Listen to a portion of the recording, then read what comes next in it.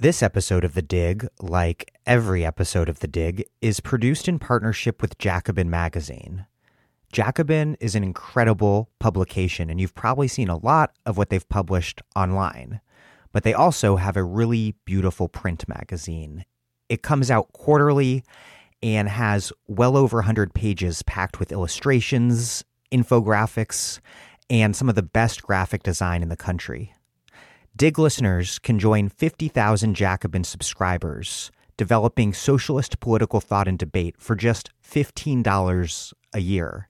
$15 gets you an entire year of Jacobin in print and access to the magazine's entire back catalog. If you've never subscribed to Jacobin before, you can access this deal by going to bit.ly/digjacobin. All lowercase. That's bit.ly/digjacobin. bit.ly/digjacobin. All lowercase.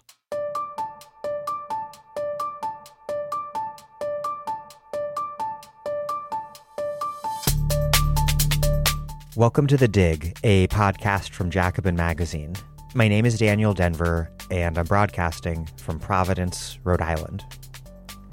It is obvious that certain prevailing norms around identity that pervade corners of left activist politics, liberal establishment posturing, academia, nonprofits, and corporate America are damaging. All politics, of course, are in important ways about identity, including the making of the English working class and, more recently, the making of a MAGA fanatic. But the term has strayed far from what the Combahee River Collective, the group that coined it, meant in 1977. As I discussed 3 years ago with Kienga Yamada-Taylor, for Combahee, the concept was a way to identify how capitalism, racism, patriarchy, and homophobia created a set of interlocking oppressions. The point of identifying how those systems operated together was not to create an itemized politics of particularity, but rather to create a framework for solidarity. Today, the term identity politics has so often come to stand in for a politics that focuses on language and the balance of power within elite spaces, much more so than the concrete issues facing oppressed people and how we on the left might organize to build power and win. Indeed, it is a politics that often obscures how power and domination actually operate. Yet, of course, far too often critiques of identity politics as currently practiced inhabit a funhouse mirror of their ID poll opponents. You have likely noticed that a major project of this podcast is to navigate between various reductive poles of this debate, evading the superficiality of a certain brand of identitarianism while remaining clear-eyed about the foundational role that racism and sexism play in American capitalism, empire, and the security state. It is in that spirit that I am very happy to share with you this interview with Femi Taiwo, a philosopher who recently authored an essay entitled Being in the Room Privilege, Elite Capture, and Epistemic Deference, published in The Philosopher. The article is about standpoint epistemology, the powerful insight that knowledge is socially situated and so that oppressed people know something particular about their lives and conditions. More specifically, it's about how standpoint epistemology is instead put into practice as what Taiwo calls deference epistemology. He writes, quote, broadly, the norms of putting standpoint epistemology into practice call for practices of deference, giving offerings, passing the mic, believing. These are good ideas in many cases, and the norms that ask us to be ready to do them stem from admirable motivations. A desire to increase the social power of marginalized people identified as sources of knowledge and rightful targets of deferential behavior. But deferring in this way as a rule, or default political orientation, can actually work counter to marginalized groups' interests, especially in elite spaces. Taiwo compellingly argues that the norms of deference epistemology empower elites vis-a-vis oppressed people, undermine the left's political efficacy, infantilize people of color as romantic caricatures rather than engaging them as comrades, and turn white leftists into political cowards. Quote, "The call to listen to the most affected or center the most marginalized is ubiquitous in many academic and activist circles. But it's never sat well with me. In my experience, when people say they need to listen to the most affected, it isn't because they intend to set up Skype calls to refugee camps or to collaborate with houseless people. Instead, it has more often meant handing conversational authority and attentional goods to those who most snugly fit into the social categories associated with these ills, regardless of what they actually do or do not know, or what they have or have not personally experienced." This essay is among the most lucid, powerful, and important that I have read in a while. I will include a link in the show notes, and I encourage you to read it, and read it twice if you have the time. It's only 7 pages, but every sentence contains multitudes. Okay, before we get started, this podcast only exists most every week free of charge to all, regardless of your ability to pay, because those of you who can contribute do so at patreon.com/thedig. Looking back, it is pretty amazing that this all works. This Sunday, the 6th of December, is The Dig's 4-year anniversary. I started the podcast with my producer, Alex Lewis, just after I had been mercifully laid off from Salon.com. I had not enjoyed my time writing hot takes on tight deadlines. But I also had no clue what I was going to do with myself.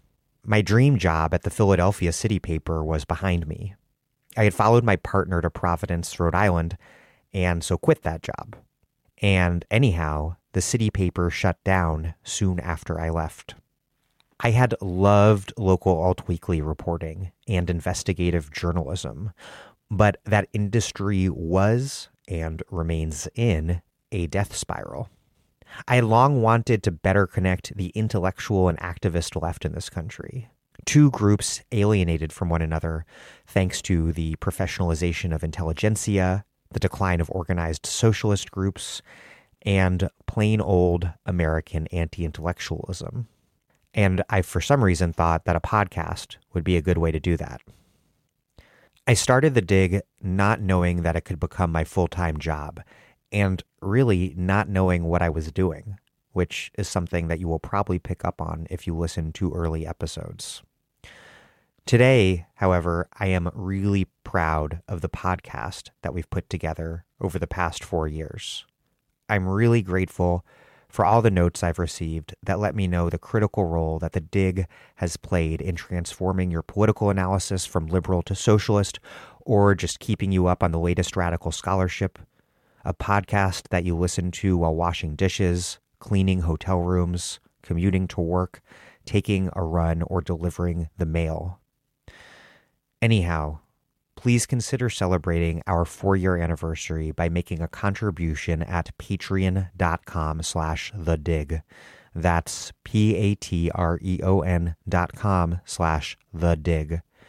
And also, please consider encouraging your friends to check out the show, including by posting something on why you listen to this podcast, what The Dig means to you, on Twitter or Facebook or Instagram or wherever. Thank you for your support. Thank you for publicly celebrating The Dig's 4-year anniversary. Okay, here's Femi Taiwo, a professor of philosophy at Georgetown University. His work focuses on social and political philosophy, with an emphasis on anti-colonial thought and the Black radical tradition.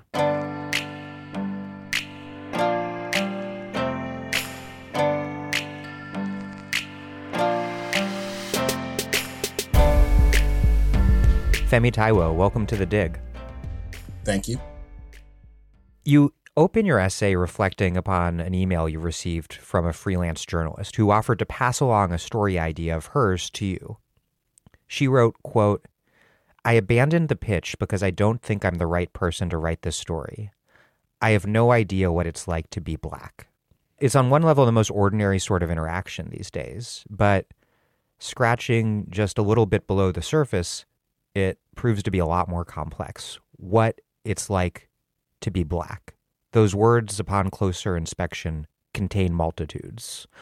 What did she mean by what it's like to be Black? And then what did it mean to you? What was her implicit understanding of what you have in common with Black people in general? And how in that interaction did that understanding misfire? We talked for a while after this. So, I got the strong impression that, she's someone who's extremely thoughtful about these issues. She's not someone who's just kind of thoughtlessly imitating things she's heard at organizing spaces, but she thinks deeply about, what these kinds of interactions are about and how they should go. And what she was talking about, which some of the details of which come out later in the essay, she was talking about a story idea that involved thinking about the environmental consequences of policy decisions. So the kinds of discussions that are going on under the heading of environmental racism. So I think the kind of person she was imagining, given the story idea, was the sort of person who's Black, who grew up in a redline community, who grew up near environmental toxins, where that was a result of living in that kind of community and the way that those kind of communities are preyed upon by titans of industry. So there were a number of things going on, right? She was making one kind of claim that seemed to be about knowledge, or she had one sort of suspicion that seemed to be about knowledge, right? If I tried to do this story, I might not get the details right. I might not really understand what's properly at stake. I might misrepresent the issue. But she also, I think, had another set of thoughts that often get run together with those first thoughts, but that are actually different. She was thinking about, when we write stories, we get paid, we get credit for doing these sorts of things, right? We get our name out there as writers, in her case, as a journalist. Part of the thought that she had was, even supposing I could get it right, is it my place? Am I the right person to tell this story from a moral perspective, even kind of irrespective of the question of whether or not I could get the right story? I could represent what's happening in these kind of communities in the right way. And so Helen, I think, as I said before, thought deeply about these things and thought that the right thing to do, on some understanding of right, was to pass along the story idea to someone who was better situated in one, or ideally both, of those respects to tell the story that she was thinking about. Why did her understanding of how you related to what it's like to be Black, how did that misfire? Yeah, so I thought, the way that she identified what the right person would be to tell the story and to figure out what the story should be and how it should be told was in identity terms. She wanted someone who was from the right racial identity group to have this story. And we could tell the story of why she identified the group in a number of ways. Maybe she just trusts people from that group to know whether or not they have the relevant experience. Maybe she takes being in that group, the right kind of racial identity group, to come alongside having the right kind of experience. Or maybe she just thinks those people should decide what's relevant in the first place. And so maybe it's just kind of a moral argument all the way down. What's important for what the piece is about isn't ascribing Helen a particular view. As I said, and as I found out in talking to her, she actually had and has deep thoughts about all of these things. But what I took her to be doing in that situation was following a norm. So there's a way of navigating those circumstances. There's kind of rites and rituals. There's prescribed actions. There's symbolic things that we do in situations like this that we might do for a bunch of reasons. We might do because we, reflectively think they're the thing to do. We might do because we think we don't have a better answer than the people around us, and that's what they're doing. We might do because we fear the consequences of not doing them. And what I took Helen to be doing was acting on the basis of a norm, acting on the basis of a kind of pattern of ways that people respond to issues like this in the journalism world, and I think a fair bit beyond the journalism world, in a lot of activism and academia and culture, quite a bit more general than those aspects of culture. In this story, you identify an equivalence drawn between you, a Nigerian American, and a Black American, at least implicitly, a Black American who is a descendant of enslaved Africans whose family, for example, arrived in, say, a deindustrializing Chicago during the Great Migration and then attended underfunded all-Black schools in a neighborhood where poverty was concentrated by legal and extra-legal forces of segregation, and where young men excluded from the labor market were targeted for repression by the carceral state. Did her presumption of this equivalence, and I'm not beating up on her, as you say, these are norms that I think that's probably clear to most listeners, that these are powerful norms. Does this sort of presumption obscure the way that racism, along with other forms of domination and exploitation, actually operate? Yeah, I think the norm that she was following leads to that consequence. The way that it leads to that consequence isn't necessarily because of the ways that we think about each other. I actually doubt that Helen, really thought that my experience was equivalent to the experience of someone from a working class African-American neighborhood who was themselves working class and African-American, and descended from generations of people who had been enslaved in this country.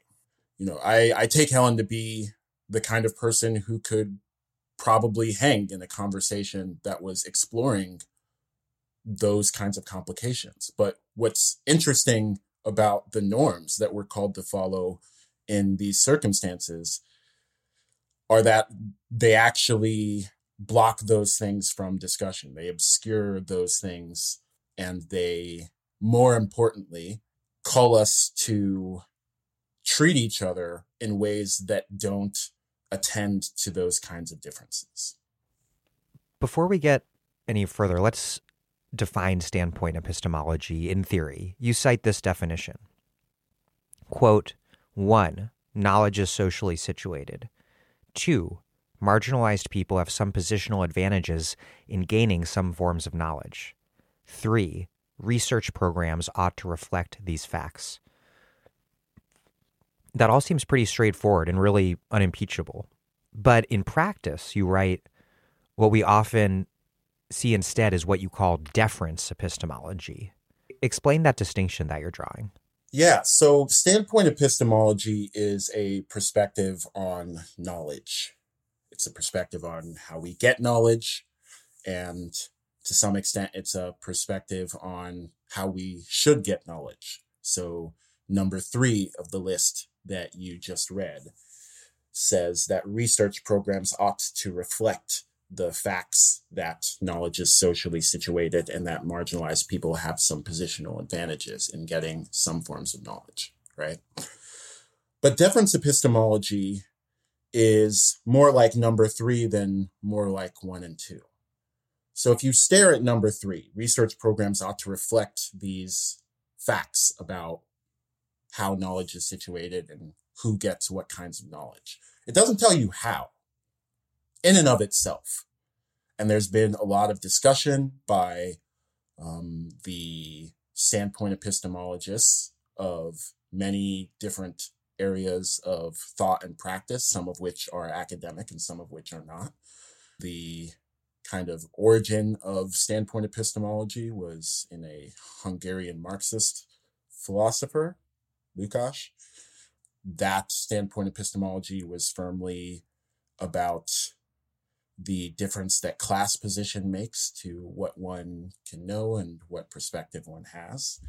And feminists built on that foundation and came to some additional conclusions, learned more about the kinds of positions that matter. In the context of women's liberation movement consciousness raising. Exactly. Yeah, in the context of a political project that was challenging patriarchy and not just, particular claims to knowledge or particular claims about what the world was like.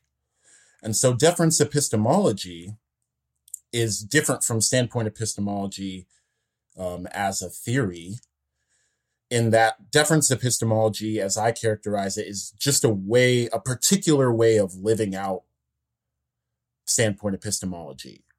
Or you could say a particular way of answering the question, how should we do number 3? How should research programs or anything else that we do reflect the facts that we started with? The facts that knowledge is socially situated and that marginalized people have some advantages. What should we do in light of those facts?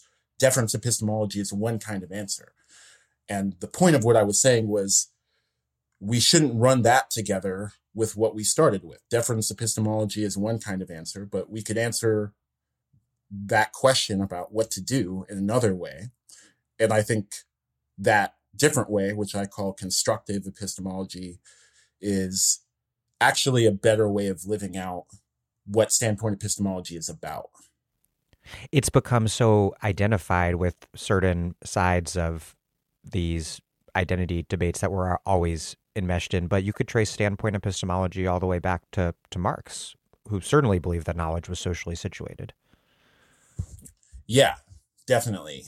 And I think that core thought that who you are has impacts on what you know, that's a very old thought in many traditions of philosophy, many intellectual traditions, many political traditions. And I think the attention to that has been brought up by standpoint epistemology, whether in the feminist tradition or in the Marxist tradition or in the Marxist feminist tradition or in any other tradition. I think paying attention to that fact is extremely important. And, we owe the people who have done the work to make that apparent to us. We owe them a lot. But one of the things we owe them is, I think, living out standpoint epistemology in a way that is progressive, is good, that moves the world forward rather than backward. You write, quote, "The trap wasn't that standpoint epistemology was affecting the conversation, but how. Broadly, the norms of putting standpoint epistemology into practice call for practices of deference, giving offerings, passing the mic, believing." And you add that these are norms that are typically enacted within rooms occupied by elites. And though I'm sure these practices of deference are abundantly familiar to anyone listening, I'd like you to explain how they operate and also how and why it is that this framework so often locates questions of justice in the realm of conversation, discourse, recognition, representation. So the conversation with Helen that the piece starts with is a good example of the kind of thing that I had in mind. So in that case, you could think of it as an occasion of passing the mic, right? Helen has an idea about a story that she thinks ought to be told. She thinks that story would be good. It would be helpful for the kind of people who are facing problems of environmental racism.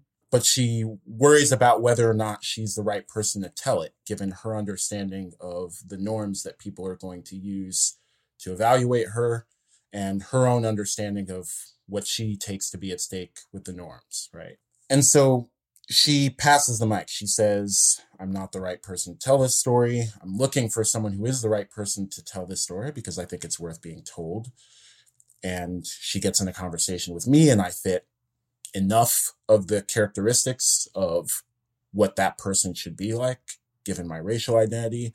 And she says, maybe you should tell this story rather than me. And so the both of us are people from, on a national scale, on a global scale, I think very privileged backgrounds compared to much of the people that live on this earth. It's that fact in and of itself helps to explain why we were in touch, and it helps explain how our interaction went when it's combined with these norms that I'm calling deference epistemology. Does it also explain the emphasis on discourse and language?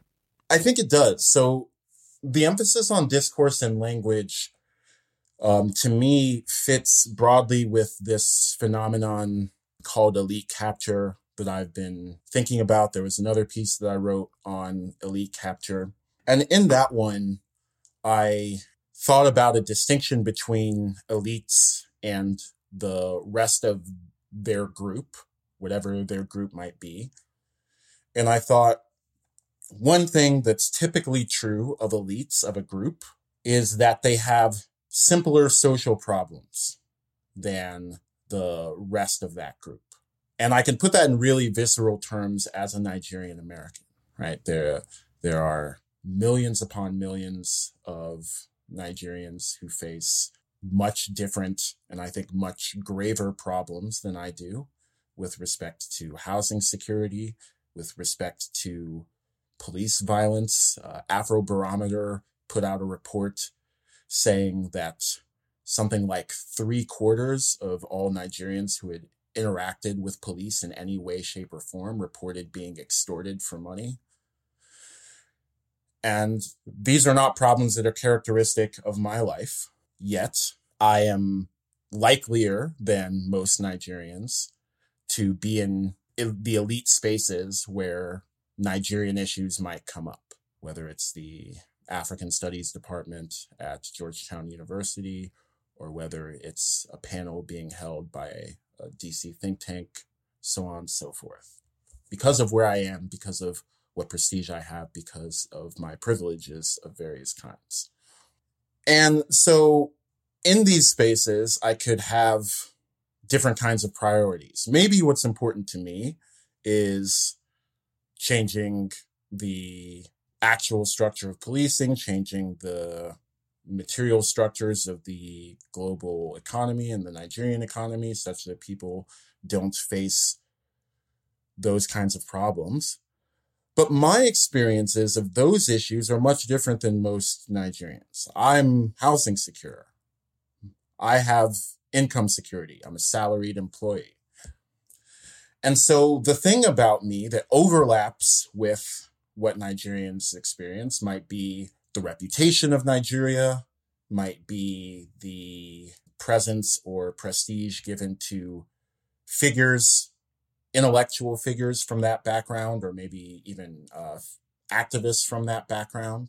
And so, discourse might tap into those kinds of questions. Conversation might tap into those kinds of questions that I do have in common with the rest of the group, but it might not meet the same kinds of priorities that the full group would have. So it might be more important to me than someone who's housing insecure.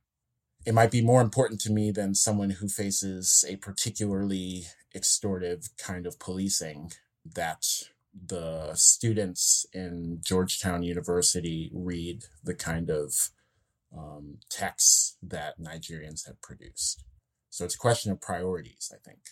You write, quote, "Access to these rooms is itself a kind of social advantage, and one often gained through some prior social advantage.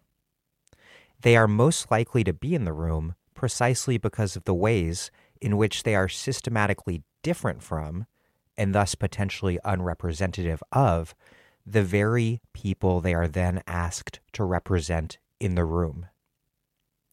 Are the two things related? In other words, does the very emphasis on the balance of power within the room, can that serve to obscure the much larger imbalance of power between the room and the rest of the world? I think that's exactly how it functions. I think the focus on what's going on in the room, who's being listened to in the room, obscures the broader social questions that we might ask if we were thinking equivalently about the people who aren't in the room. And the story about selection, the story about how I got into the room, I think helps explain why. One, it helps explain why my interests are different from the interests of the average person who isn't in the room. And two, I think it helps explain why the kinds of things I will say and the kinds of things that matter to me and the kinds of things I will push for as a result of being empowered within the room are not of any necessary relationship to the larger group dynamics that are the supposed reason for empowering my viewpoint. So just to give an example, because that's a little bit abstract. So racial justice is an easy example. So the very things that put me in the room where racial justice is the thing to talk about might explain why when I talk about racial justice, I talk about the sorts of things that are of a concern to the sorts of people who could make it into fancy panels and so on and so forth, rather than the kinds of issues I mentioned before, rather than housing insecurity, rather than police extortion, rather than various kinds of intimate partner violence even. I have the kinds of resources that can let me navigate those problems in a much different way than other people. It doesn't make me immune to those problems, but I have a different relationship to them than other people do. There's this really tired debate, of course, that pits race against class or various forms of identity against class, but your essay makes it so clear that racism is obviously an incredibly powerful force, but it has various manifestations, and the variety of those manifestations are profoundly material. I think that's right. I'm not even sure what it would mean to pit race versus class, especially on the view of the world that I have, which is often referred to by the term racial capitalism. Even that's a little misleading because it makes it sound like, well, now there's two things, there's race and there's capitalism, and the world is just those two things. But, I think there's power. There's power over your material circumstances. And there's various ways to answer the question of how this or that person ended up with power over their material circumstances. But once you've answered it, then you have something to use to understand the world, to understand how that person relates to the world, and to understand what's at stake for that person in a given interaction. And that doesn't become true. That doesn't become any more or less true because we're using race to think about power than if we were using class to think about power, than if we were using gender to think about power. You write, and I'm going to read a lengthy and really excellent passage here. Quote, "Deference practices that serve attention-focused campaigns, e.g., we've read too many white men, let's now read some people of color, can fail on their own highly questionable terms. Attention to spokespeople from marginalized groups could, for example, direct attention from the need to change the social system that marginalizes them. Elites from marginalized groups can benefit from this arrangement in ways that are compatible with social progress. But treating group elites' interests as necessarily or even presumptively aligned with full group interests involves a political naivete we cannot afford. Such treatment of elite interests functions as a racial Reaganomics, a strategy reliant on fantasies about the exchange rate between the attention economy and the material economy. Perhaps the lucky few who get jobs finding the most culturally authentic and cosmetically radical description of the continuing carnage are really winning one for the culture.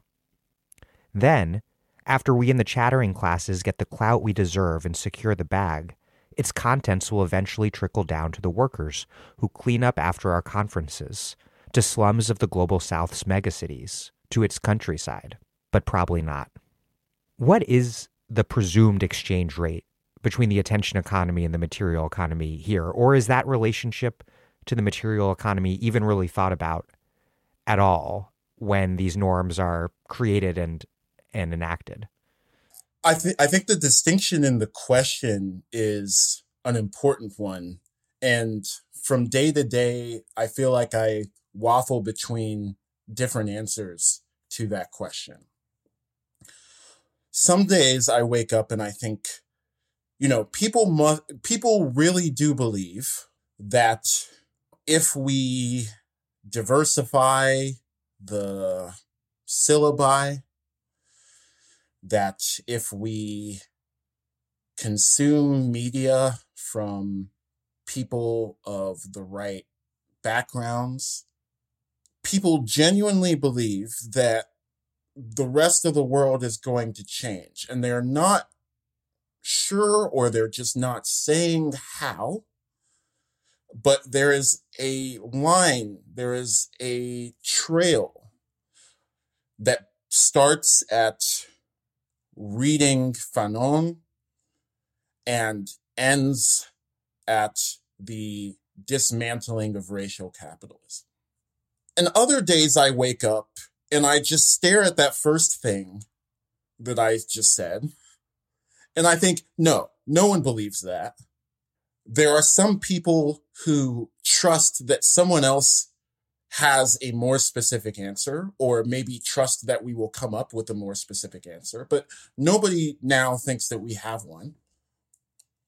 And people are just content with, the short-term consequences that we can be sure of, in lieu of that larger social transformation. So it's enough that we listen to different people than we were listening to yesterday. It's enough that different people are famous, or that different people are empowered in this or that organizing space. That's enough. And there's a very, very cynical version of that. We could say, maybe the people who believe that just are the people who would be empowered, or maybe they have some weird parasocial relationship to the people who would be empowered. I try to shy away as much as I can from too much of the psychology, especially, when it would tempt me to say bad faith things, because I, whenever I get in that mode of thought, I go back to thinking about people like Helen. And, Helen's just one recent and convenient example. I've met 1,000 people of all the identity groups you could think of who just were very thoughtful people and very serious people, and meant everything they said from a social justice standpoint, who I respect, who I've trusted with my safety in organizing campaigns, who I've trusted with my labor. And so I just don't believe that there's people out there, I don't believe that the whole phenomenon is just reducible to people out there grifting. Like, that's just not what's happening. But nevertheless, there's a bunch of how questions that seems to me that people aren't asking. How do we get, or that people haven't come up with things that seem to me like good answers. How do we get from a redistribution of attention to solutions? Maybe I just demand different things out of answers to that question than other people do. I think that's plausible, but I think there's problems in this area. It's complicated. A lot of people are no doubt sincere. Others are no doubt nervous about doing or saying the wrong thing. But are there also things we can learn about the interests of the institutions where these play out, where one can presume a little more bad faith or cynicism in universities or corporate America or the nonprofit industrial complex, or in liberal democratic politics, or in the case of Jess La Bambolera? Yeah. the flamboyant white Jewish academic who for years pretended she was Afro-Latina and was a bit of a notorious scold on precisely the sort of deference epistemology practices that you're critiquing. Yeah. Whew. Yeah, I mean, there's definitely the bomboleros. There's definitely people who are in a clear-eyed way exploiting social norms. And, I don't have anything interesting to say about those people. We can't avoid the imprint of those people by switching to different norms. There's just people who don't believe in the moral project that norms are for, or who don't care, so those people are always going to, grifters don't grift. Like, you can't prevent at a population level, you can't prevent a few out of the 7 billion of us from just exploiting whatever norms are there. So I want to acknowledge that, but then leave them aside. What do you say about the other people and these institutional formations that you're pointing out are actually a good reason to keep moving away from the grifter model of explaining what's happening in social justice spaces? Take the institution of the university, which I obviously participate in and so have some experience with. And if you think about the reward structure, the incentive structure, and I think just as importantly, the punishment structure of universities, you can start to tell a story about why these sorts of things take hold that doesn't at all invoke this whole cynical grifter kind of scenario. What do you get rewarded for in the academy? Especially in the parts of the academy where these sorts of norms circulate. You get rewarded for thinking of the new name for a thing. That's how you get people to cite your paper. You get rewarded for your description of a phenomenon. Sometimes the evaluation is aesthetic. Sometimes it's social. Does the in-crowd in your discipline view that as a helpful elaboration of something someone has said? Does it help them acquire prestige? If you look at these political forces, you're looking at the things that train academics to engage with social issues in the academy in the way that they do. And because the academy takes up so much of our thought and consciousness, because for a lot of us who are in the academy, it's an outsized proportion of our engagement with the issues that we think of. For some of us, it's our entire engagement with the issues that we think of. Then it's training us, it's creating our politics. And this is a point Nick Mitchell raises in Spectre in Nick's review of Frank Wilderson's book, Afro-Pessimism. This takes place in an institutional context, and that institutional context can tell us a lot about why people say and do the things that they say and do. And so I don't think it's that people are being dishonest. I think people are honestly engaging in politics in a way that makes sense where they are. Again, this just is the inside of standpoint epistemology. How you are socially situated affects what you know.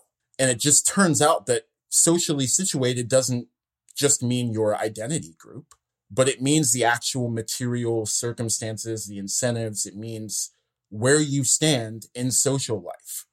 And the academy is a place to stand in social life. And if you look at what the academy is like and what it rewards, then you'll see the kinds of things that point towards deference epistemology.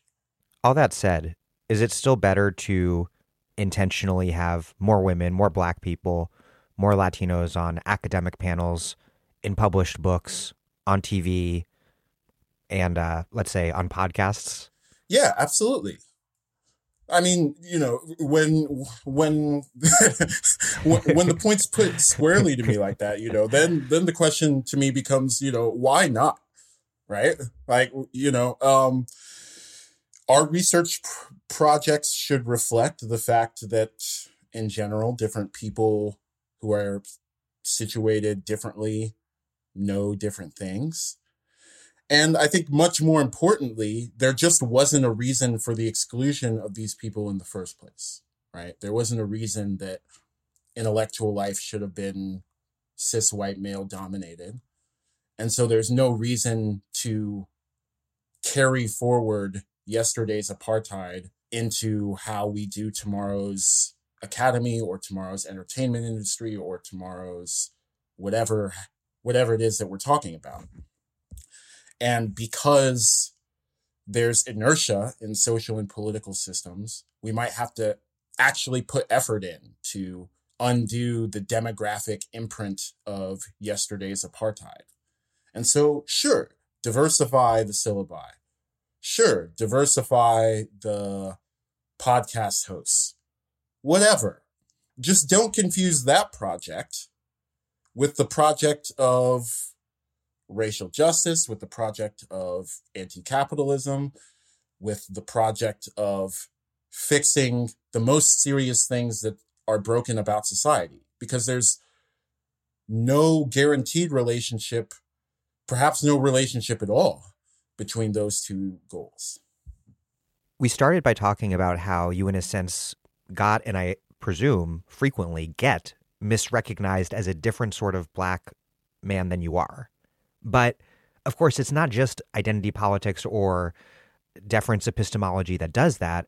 American racism has made racial categories that are nonetheless in so many ways very much real, precisely because people, including the police, see someone like you as Black.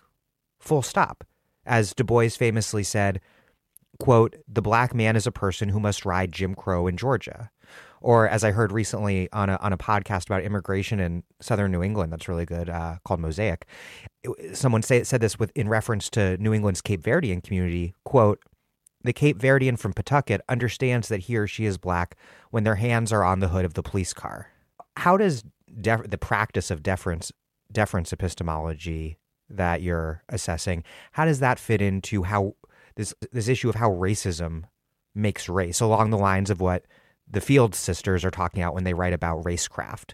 That given that racism imposes its racial categories upon everyone, whether one likes it or not, that's kind of the point. We can't wave race away as an illusion, but we also shouldn't, as you emphasize, operate within its like naturalized confines. How do you navigate that tension? Yeah, that tension is tough because, on the one hand, in a deep way, that's what race is, right? When people were abducted and put on slave ships and enslaved, they were Yoruba, they were Hausa, they were Fulani, they were whatever they were. They had their own political ecology. They had their own history. They had their own social basis for deciding who they were and what that meant. And a whole different set of struggles around trying to renegotiate those things or trying to maintain those things. And they were taken over to a part of the world that wanted to impose different ones, different identities. You're no longer Hausa. Now you are Black.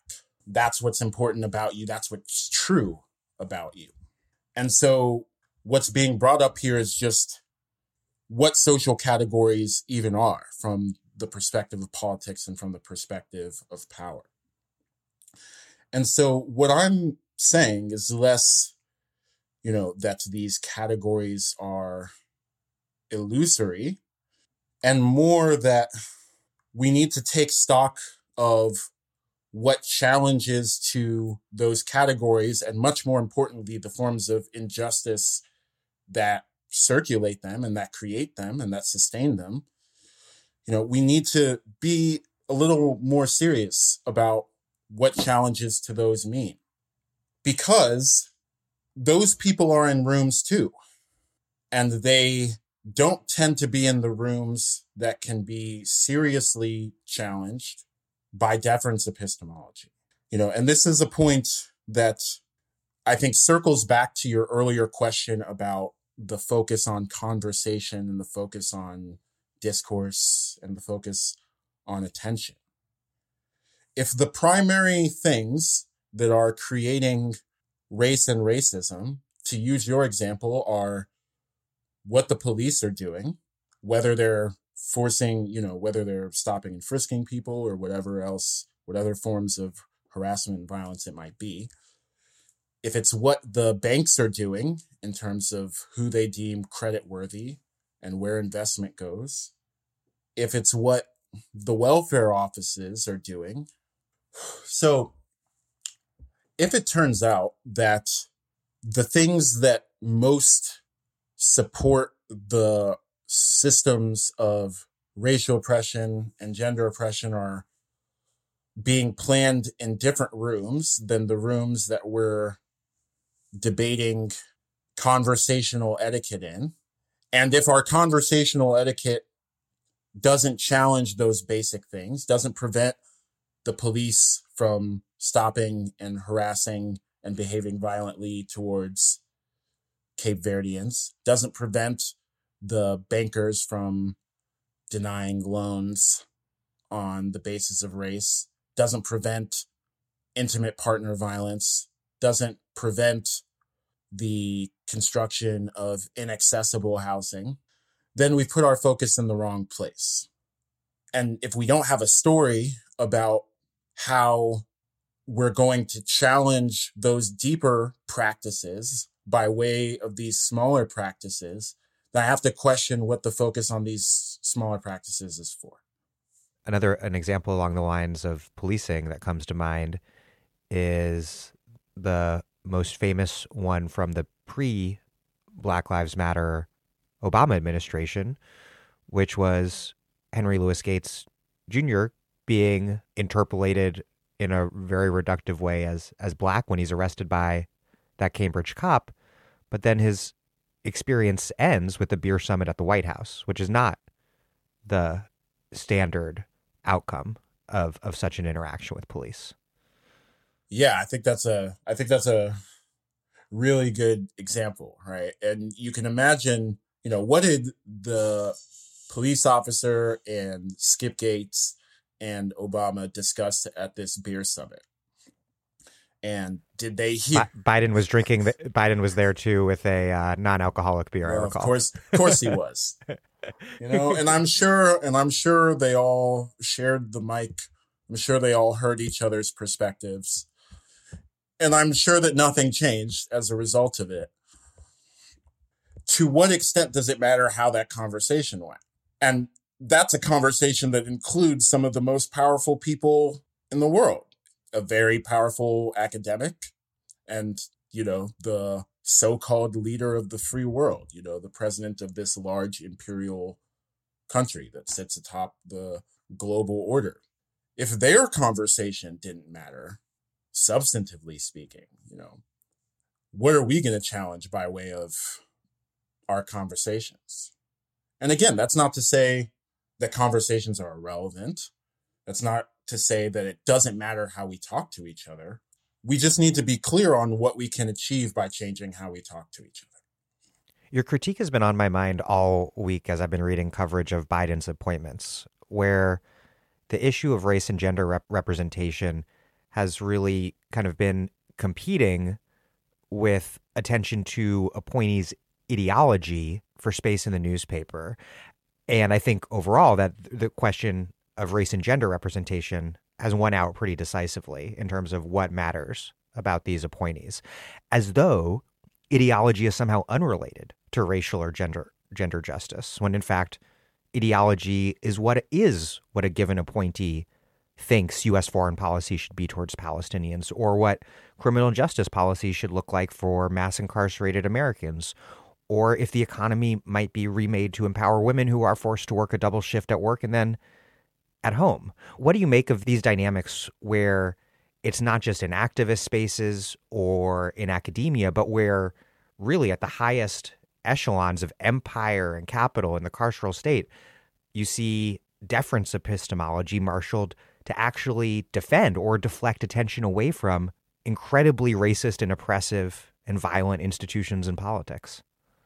I mean, in that case, if we're talking about what very powerful elected officials and formal political types are up to, then I think you really do need to bring back out the cynical grifter story that we set aside.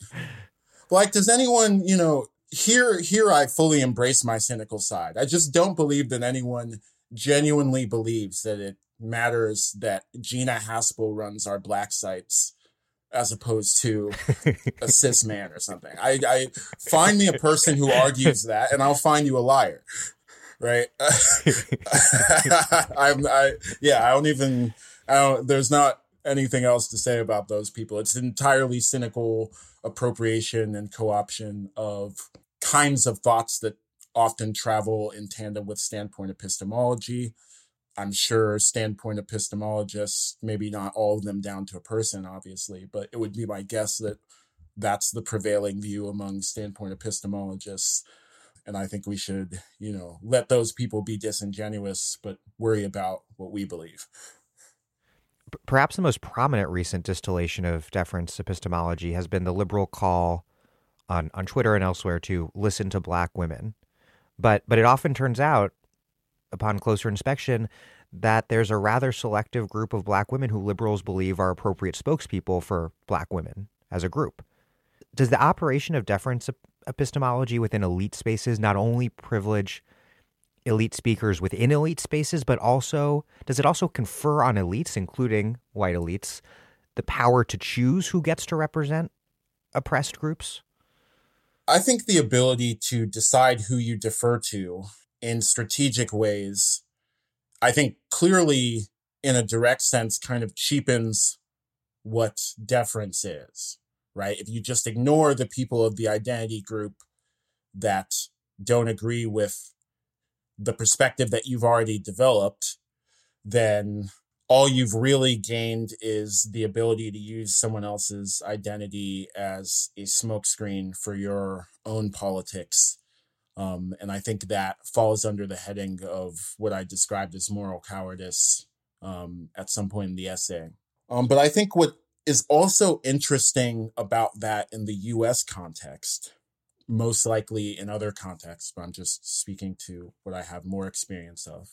What's particularly interesting about that is the way that it kind of weaponizes the US's own history of segregation and its imprint on passage to elite spaces.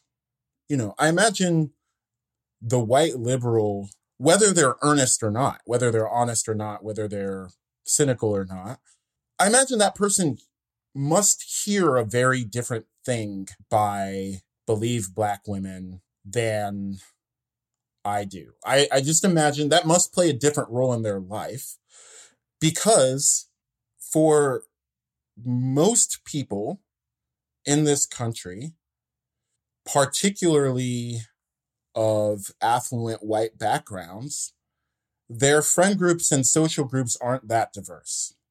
There was a study around this a while back. I can't off the top of my head recall the numbers, but there was a very small number of direct social connections to black people among the modal white American. And so for a number of these people, the only contact to political perspectives on the relevant issues that they might have might just be the person trotted in front of them as a black woman with a perspective on this issue. The person on MSNBC, let's say. Exactly, right? It's just listen to black women, just more or less just means listen to Joy Reid for them, because that's the person whose ideas that they're going to have any real kind of exposure to. Whereas, someone with a different background, I grew up around many, many black people. There's many black women whose perspectives I'm familiar with on this issue or that issue. My academic training involved connection to people. And so there's a range of perspectives I might have access to and could think about when someone says to me, believe black women. Right. So I don't know what the intended social impact of that phrase is supposed to be. But that's the social environment it interacts with. I think that works out well for you if you're Joy Reid. I don't know how well it works for working class Black women who aren't on TV. Maybe, maybe it does work well. I don't know. But yeah. That's a really important point. But some of this deference epistemology, the listen to or center or follow Black women sort of in particular, really thrives within our segregated society. Because if one knows a decent number of Black people or Latino people or whatever, one would realize that Black women or Latino people or whatever group have an incredible diversity of opinions on pretty much anything, like any human being. It's hard not to read. I don't want to pick on that particular slogan in general.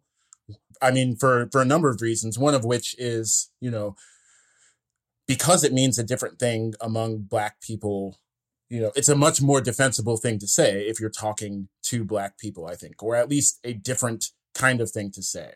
Then it seems like it's a criticism of patriarchy and a phenomenon of not taking women seriously in our own spaces. And that's a much different statement than telling the white liberal to listen to Joy Reid, in effect.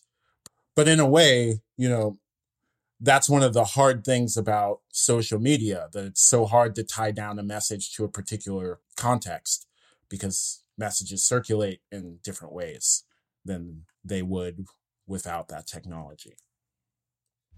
This is Sarah Jaffe, and you are listening to The Dig with Daniel Denvir, my favorite podcast for thoughtful discussions on the U.S. left and beyond, and you can support it on patreon.com. This episode of The Dig is brought to you by our listeners who support us at patreon.com and by Haymarket Books, which has loads of great left-wing titles, perfect for Dig listeners like you.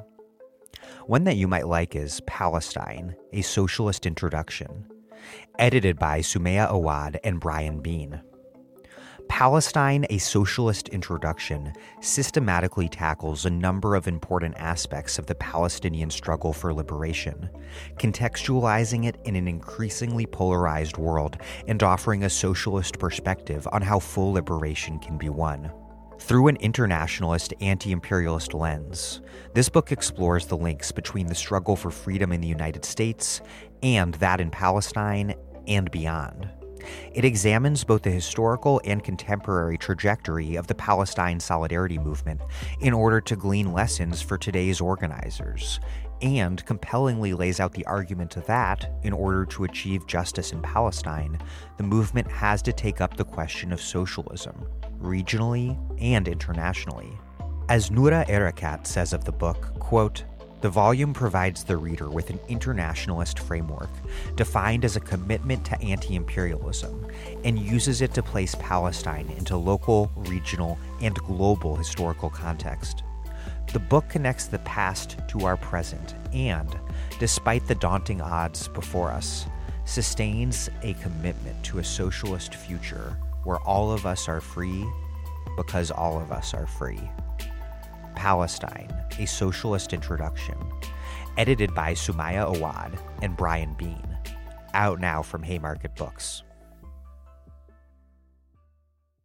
We have this dynamic where we have seen a Black president and now a Black woman vice president, but we have not seen the end or really any meaningful curbing of residential and educational segregation or mass incarceration or so many other problems that in our racist capitalist system are characteristic of many Black people's experience in this country.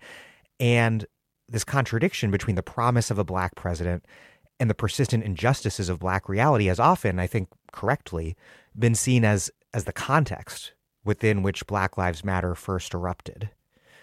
To what degree do you see present-day Black radical politics as addressing or grappling with this issue of deference epistemology, if not in those terms that you're writing about? That's an interesting way of framing the most recent years of Black radical struggle. It just seems to me that, especially when politicians are concerned, that Black activists in the US have been, I think, very clear-eyed about what Black leadership does and does not mean, particularly in the most recent decade or so. I think the uprising in Baltimore, I think the ongoing campaign, BLMLA, for example, had been protesting a Black DA, Jackie Lacey, for years. That campaign had been going. I think that there's an understanding among movement people that there isn't a guarantee of how people will protect your interests based on what their identity is. And I think what's most interesting to me about that is how that has failed to inform the kind of commentary in other spaces on the issues that these movements are talking about. I think it's pretty apparent from those kinds of contexts. I think it was probably apparent to people in Flint or Baltimore that what was at issue was how people were treated, and that racism had everything to do with that, but that beating back structural racism was more than just having Black faces in high places. And I think that sort of thing was clear along other identity dimensions as well. And I think working back from that to a broader view of what identity means and what it doesn't mean, I think is the sort of thing that the essay was about.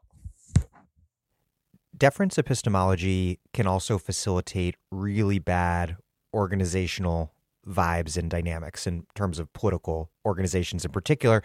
And in particular, and you touch on this rather carefully, it can also empower troubled personalities who destabilize groups and can undermine their political project. You write, quote, "In Conflict is Not Abuse, Sarah Schulman makes a provocative observation about the psychological effects of both trauma and felt superiority. While these often come about for different reasons and have very different moral statuses, they result in similar behavioral patterns.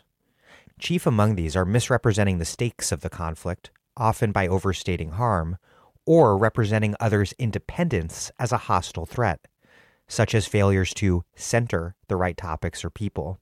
These behaviors, whatever their causal history, have corrosive effects on individuals who perform them, as well as the groups around them, especially when a community's norms magnify or multiply these behaviors rather than constraining or metabolizing them." This is a powerful passage that I know will resonate with many listening. My question is, how does that operate? How does deference epistemology do these two related things, both transforming political disagreements into unforgivable wrongs, and also creating these group norms that protect such behavior against criticism by calling such criticism, say, tone policing? There are forms of sanction that protect this, like the accusation of tone policing, for example. But I think the deeper thing that's going on is just deference itself. I'm confident that if you had social norms where what things people said, whether they were about harm or about offense or about trauma, were evaluated, then I think that by itself would produce a very different social environment than deference epistemology. Because at the end of the day, deference epistemology tells you not to evaluate certain things in certain situations.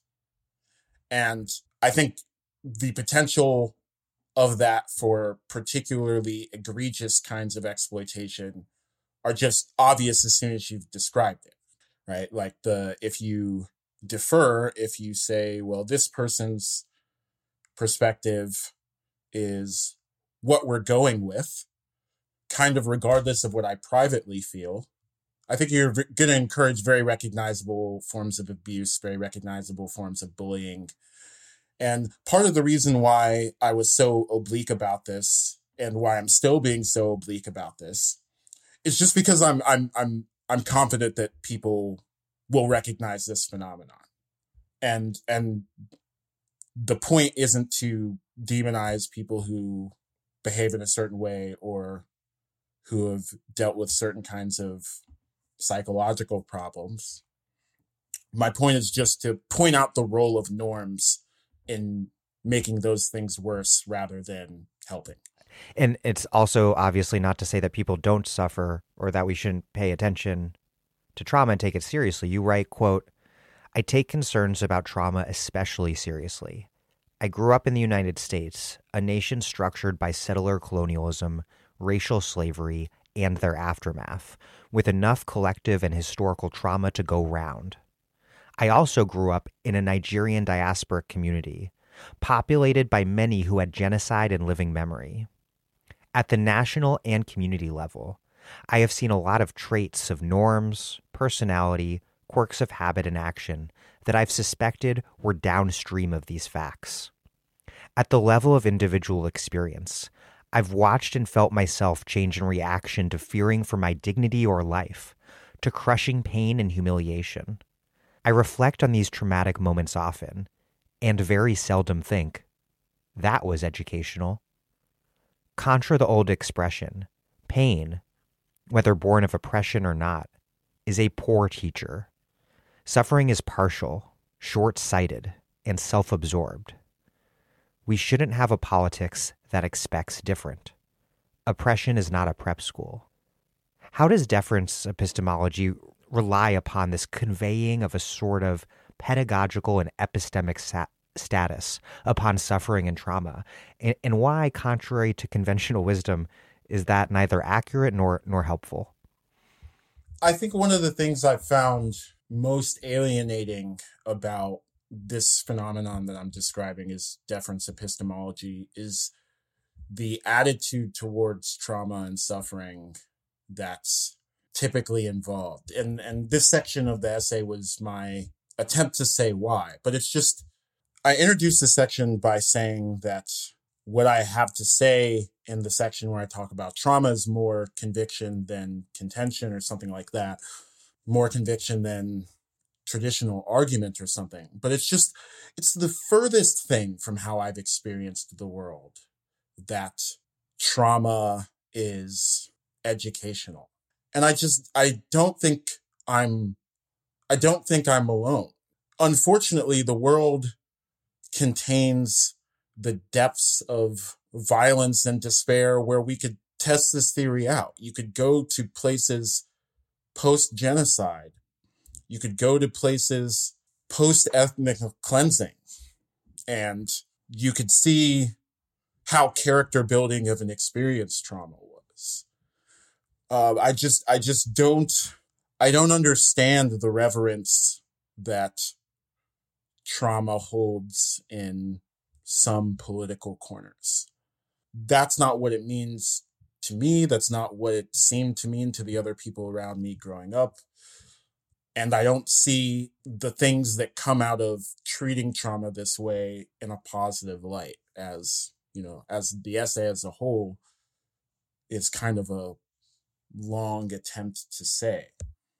And so I think the deference epistemology, in the fact that it often kind of legitimates itself by invoking the language of trauma or the experience of it, that deference epistemology often takes it that oppressed people have, and the insight that the strategy seems to assume that it grants you. I just think that it just strikes me as a thoroughly fictional relationship to reality, to suffering, and much deeper than anything else I said in the essay. I just have no desire to participate in it. and I won't. And the status is accorded automatically because you draw this distinction between the raw experience of trauma, which, as you write, is a poor teacher, and on the other, the process of drawing political wisdom from trauma, which is something that always, you write, requires consciousness raising. And I think that consciousness raising, in turn, seems like it requires what we might call organizing. This ideological and psychological transformation that can occur, that I've seen occur in many people when people organize with others, a process of coming to a personal and a politically contextualized personal knowledge through being in a sort of socio-political relationship with other people. Yeah, it's work. And it's a lot of work. And one of the reasons why it's a lot of work is because trauma is actually, in the default, bad for you. That's part of why we don't want to experience it. Right? It's not like exercise where feeling the burn is constructive in the default case. Like, actually, trauma is a thing that mostly messes you up. And it's a testament to the work and effort and struggles of the feminist movement and of labor movements and of people that have gone out and made something other than more suffering out of the trauma that people were experiencing. It's a testament to the work that those people did, both the organizers and the people being organized with, that people have made radical intellectual traditions and that people have made whole cultural practices out of trauma that encoded something like knowledge, that encoded things like insight. It's a testament to the work that they did. It's not some automatic crown that you get for suffering. It was built, and it was built intentionally. And it could be built intentionally because people recognized that they had to build it and that it wasn't there already. Yeah, this made me think about the work that my friend and comrade political scientist Mia Inoue is doing. She's writing about organizing and how a basic problem for organizers is how to help people overcome incapacitation. Oppression, yes, does give people knowledge of their own suffering, but it also undermines people's sense of their own political efficacy and undermines their opportunity to develop political skills. And like you say, oppression is not a prep school. And so organizing at its most basic level aims to change that. My question is, does deference epistemology then, in its treatment of trauma, which includes, as you write, this, quote, hyper-sanitized and thoroughly fictional caricature of oppressed people, is one of the core problems with it really that it undermines the very philosophy that must guide the actual practice of organizing? Yeah, it's the combination of the fact that it invites us to look away from the disadvantages that come with oppression and trauma, which undermines the practical things we would have to do to address those and to respond to those. And not only does it look away from those things, but I think on a certain kind of interpretation, it lies about them. It tells you that it doesn't matter that people don't have labs or research time to decide whether the Mission Department of Environmental Quality, or to be able to prove, I should say, that the Mission Department of Environmental Quality is lying about the quality of the water. It tells you that those things don't matter. It tells you that it doesn't matter that people don't have any organized body that can organize a strike, for example. It only calls attention to this supposed advantage of knowledge and does so in a way that assumes either the non-existence or irrelevance of all these other material disadvantages that we could be making it our business to try to intervene in. And so organizing in response to exactly the sorts of things that motivated standpoint epistemology in the first place, I think would have to start by telling the truth that those disadvantages matter. And to the extent that we can intervene in those disadvantages, to the extent that we can do some power building around those other forms of disadvantage that are bundled with general oppression. So what's important to me about the alternative that I call the constructive view is that starts from what I think we have to start with, which is telling the truth about the full set of advantages and disadvantages that all are at play and that all matter. Yes, experiencing oppression and trauma can give you insight and information that you can't get anyhow else. But that's not the only thing that matters. It matters whether or not you have access to be able to produce knowledge with other people and to produce proof with other people. To use the example of the Flint residents that's referenced in the essay. It matters whether or not you have people who have the time to find things out and to communicate those things. It matters whether or not you have the worker organization to be able to convert knowing that something is wrong to being able to hold a strike, for example, and challenge that thing that is wrong.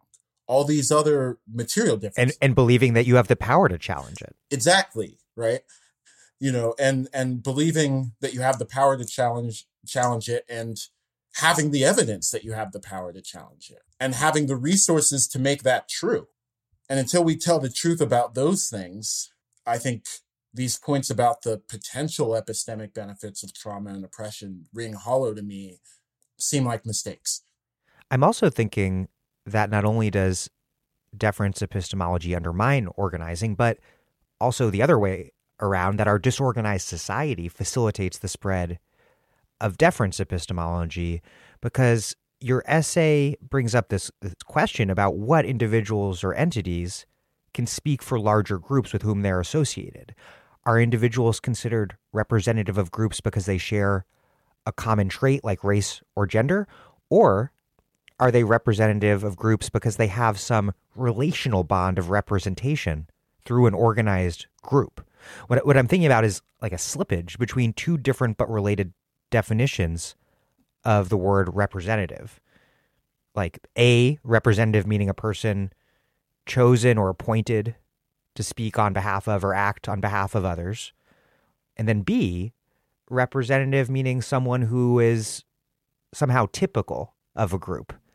And to me, this treatment of certain individuals in elite spaces as automatically representative of larger social groups, it seems connected to this broader problem of representation in an era of massive and systematic disorganization. There's like a vacuum in substantive representation of organized collectivities. And I think that's because there's a major lack of popular organization in our society. And so without concrete social and political organization within which kind of deeper forms of representation can be rooted through social and political relationships, individuals get treated as automatically representative of abstract social groups. And you emphasize elite capture, which I think is important.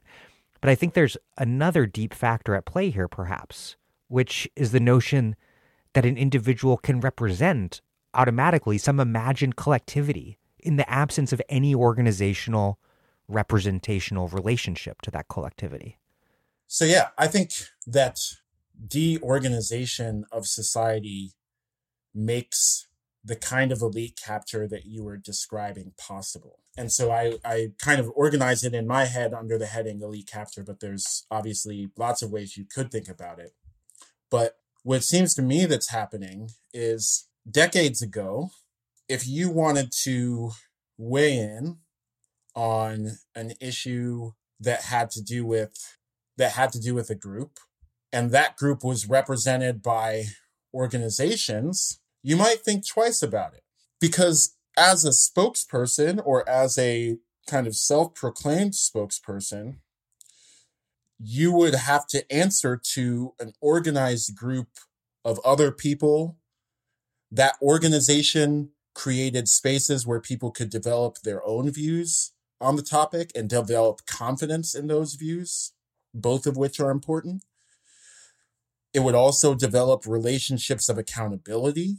So if you were a visible member of those organizations, like Dr. King was, for example, for the Southern Christian Leadership Conference, or as Malcolm X was for the Nation of Islam for a while, if you had a perspective on the issues those groups are organizing around and you talked without authorization, there might be a whole group of people that would have something to say to you the next time you went home, or the next time you saw them at the grocery store, the next time you saw them in community. You would talk different, right? You would have more of a pause.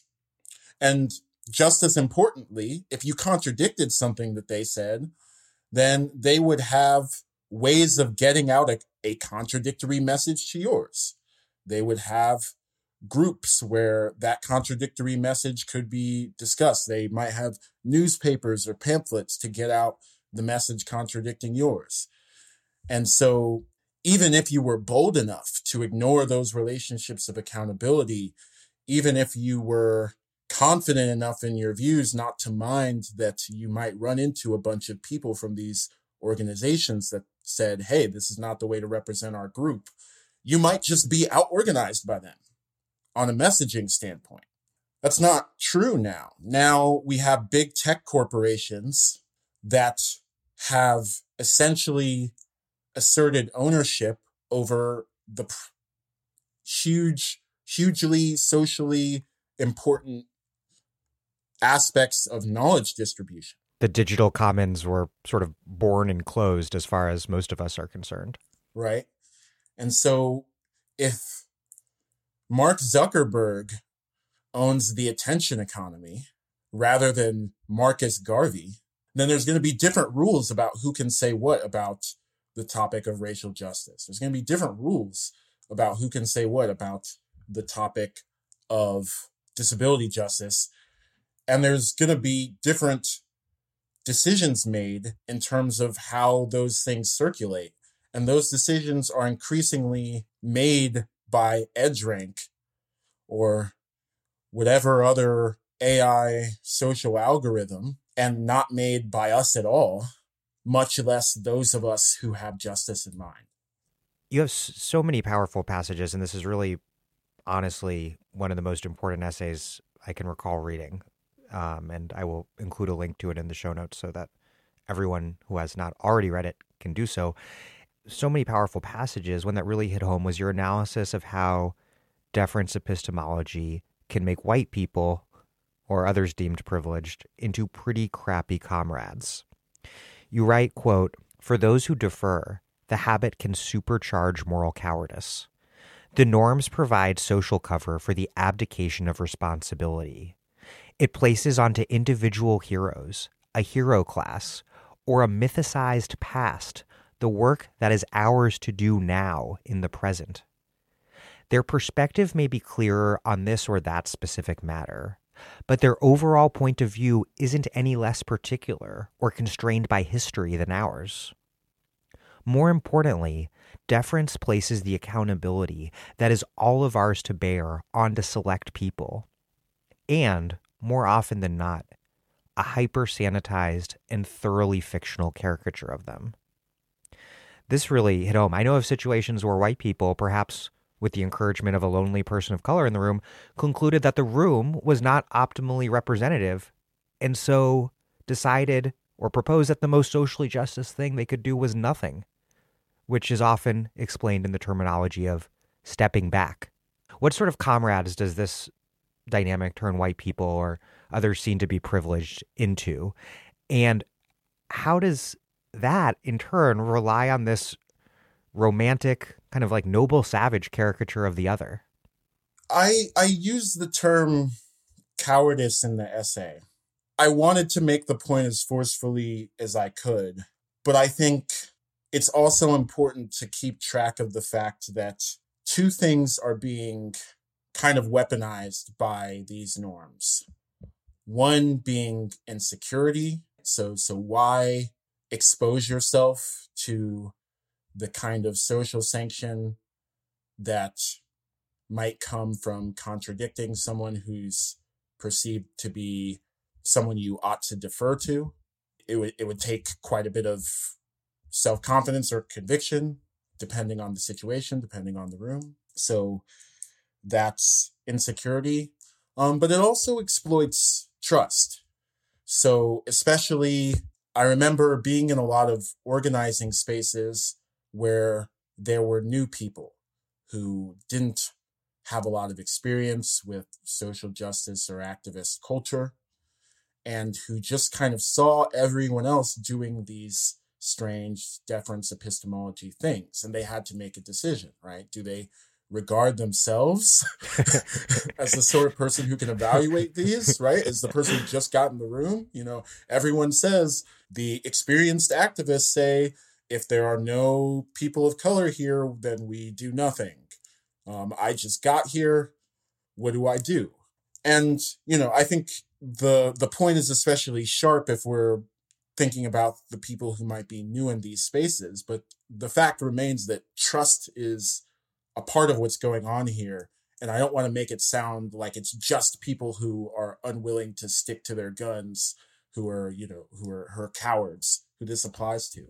But either way, I think like what's going on in your question stands. The kind of people that are produced by these messages are the kind of people that we're training not to stand up to power.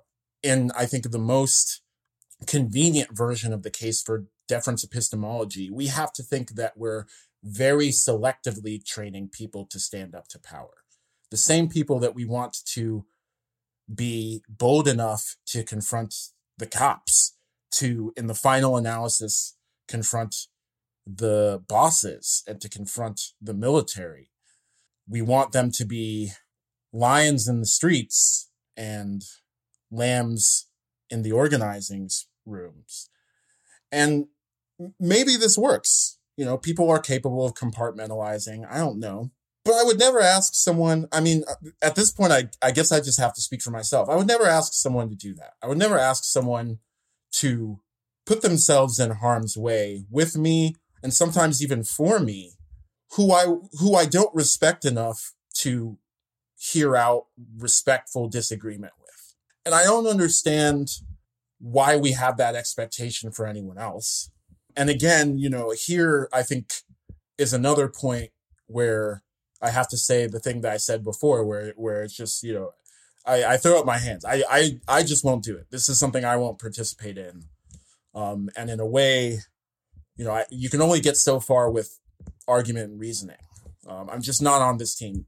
You know, and if I ask someone to do the kinds of things, to take the kinds of risks, to do the kind of work that activism requires, the very minimum I feel like I owe them in return is to treat them as a person and not as someone who not as a subject that I order around or, you know, demand that they bend the knee to me.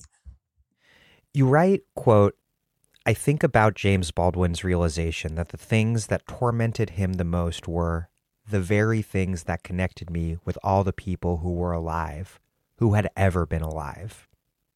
That I have survived abuse of various kinds, have faced near death from both accidental circumstance and violence, different as the particulars of these may be from those around me, is not a card to play in gamified social interaction, or a weapon to wield in battles over prestige.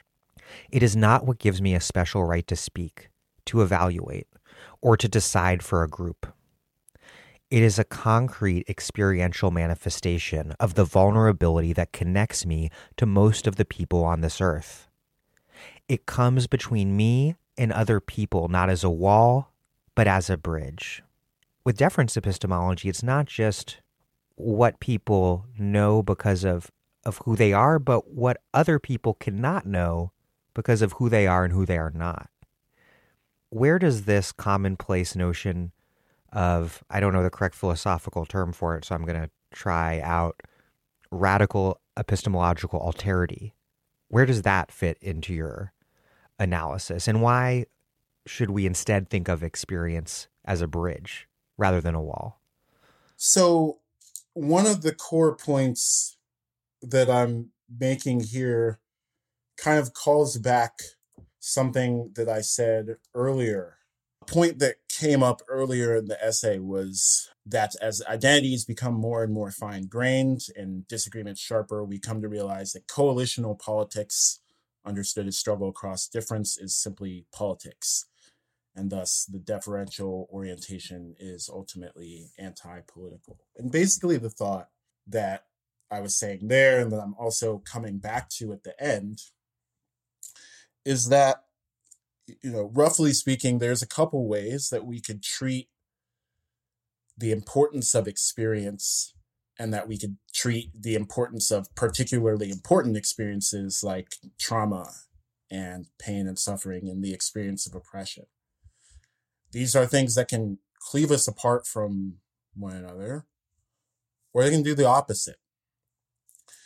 And Baldwin, in particular, seems to me like someone who understood that in the most deep way that I think it can be understood. I think from a very young age, he saw himself as trying to figure out why other people were doing the things that they were doing. Whether you agree or not with what the people around you are doing, you can kind of see them as obstacles in the way of your self-actualization, or you can see yourself as trying to live with them in a different way than you're living with them now.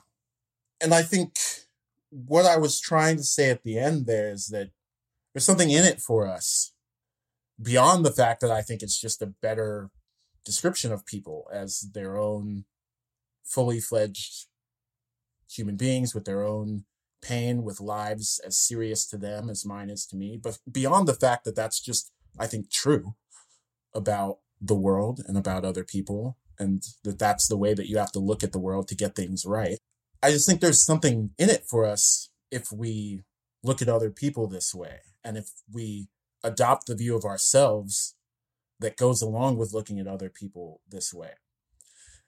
And, to put it quickly, I think it's the basis for solidarity. Like, this is where it comes from.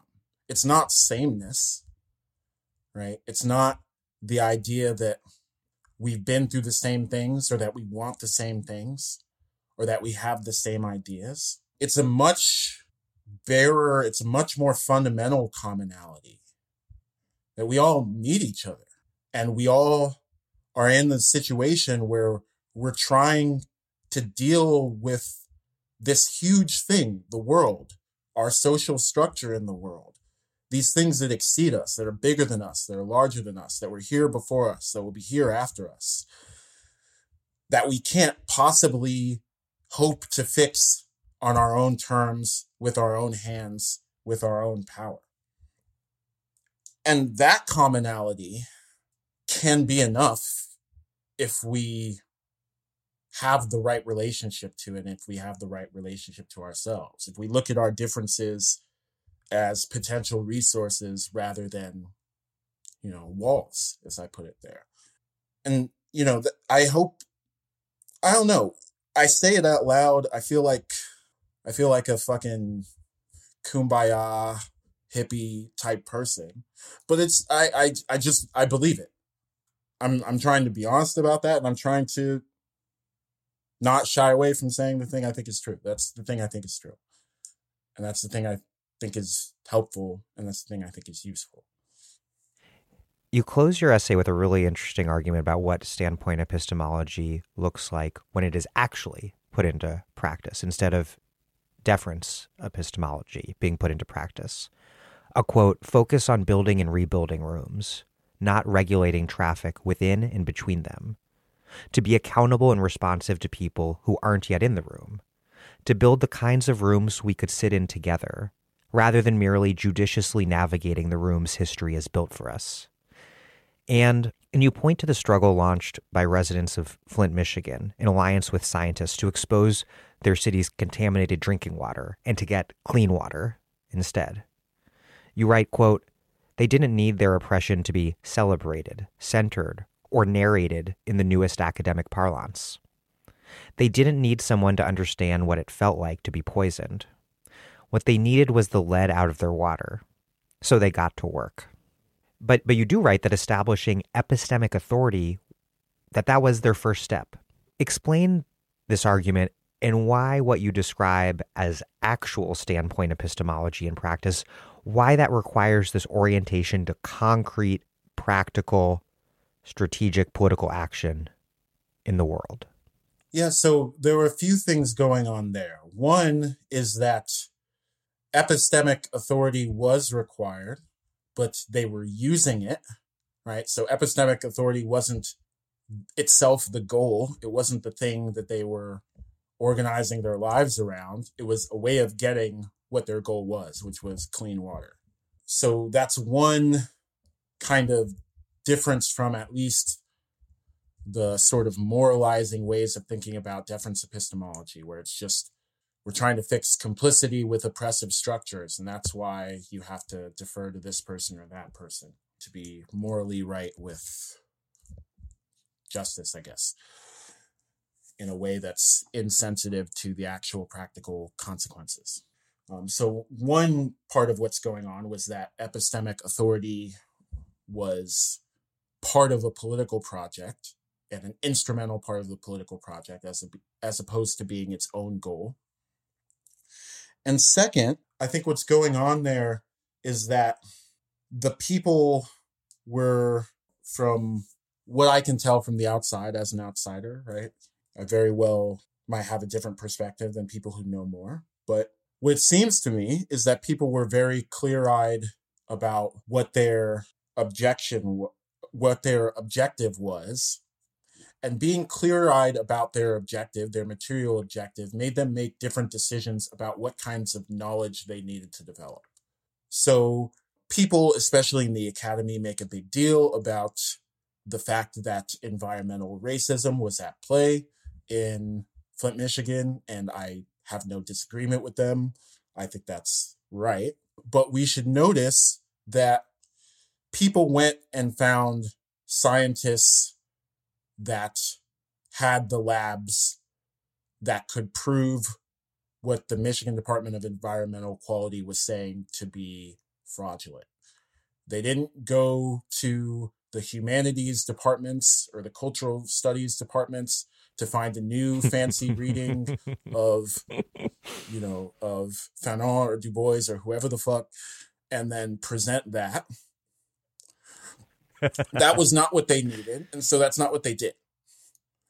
Right? And I think the lesson from that is, if these things that keep us up at night, how to read paragraph 7 of page 42 of this or that particular radical thinker in this or that tradition, if these things are so fucking important, then tell me the full story of what we get on the other side of those questions, right?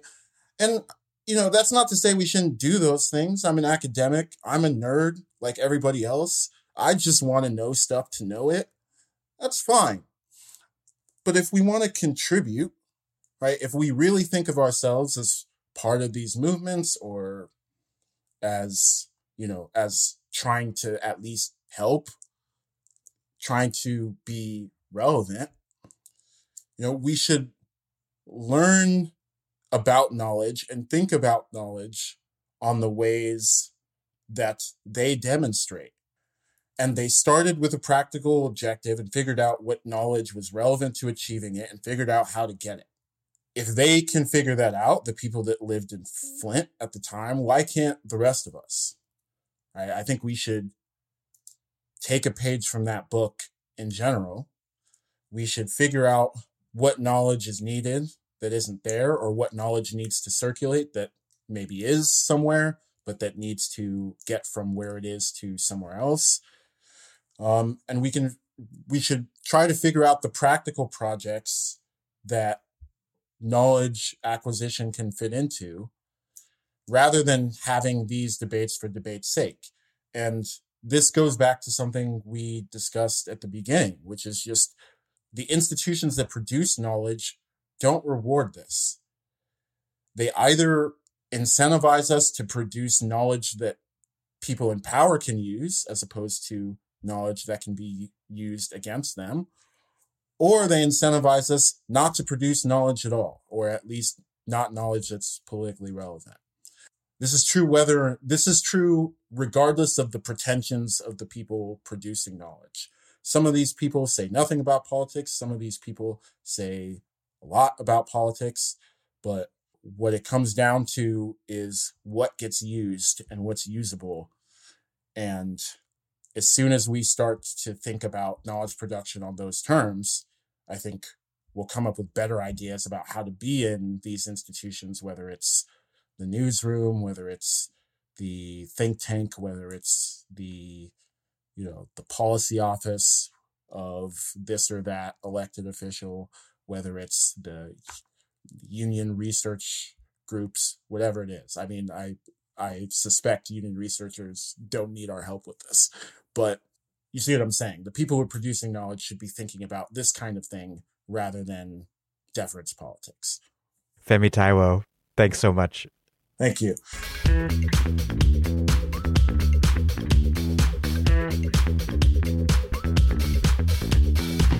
Femi Taiwo is a professor of philosophy at Georgetown University. His work focuses on social and political philosophy, with an emphasis on anti-colonial thought and the Black radical tradition. Thank you for listening to The Dig from Jacobin Magazine. As Marx once said, after noting that the phantoms formed in the human brain are also, necessarily, sublimates of their material life process, which is empirically verifiable and bound to material premises. While other podcasts have only interpreted the world in various ways, our point is to change it. We are posting new episodes every week. The Dig was produced by Alex Lewis, music by Jeffrey Brodsky. Our communications coordinators are Julia Rock and Zachary Nin. Our senior advisor is Thea Riofrancos. Many thanks to all of you for making 4 years of The Dig possible. I really, really appreciate it. Check out The Dig's vast archives at thedigradio.com. Follow us on Twitter at thedigradio, same on Facebook. And please find us wherever you get podcasts and subscribe. If it's on iTunes or wherever, please also leave us a nice rating and review. Those help introduce us to new listeners. But what really and truly does that is you telling other people why you like the show, why they'll like the show. For our 4-year anniversary, please take the opportunity to post to Twitter, Facebook, wherever, a note about what The Dig means to you, why you listen, why others should too. Please make propaganda for us. And do find us at patreon.com and make a monthly contribution to keep this operation up and running. Even a few bucks is huge.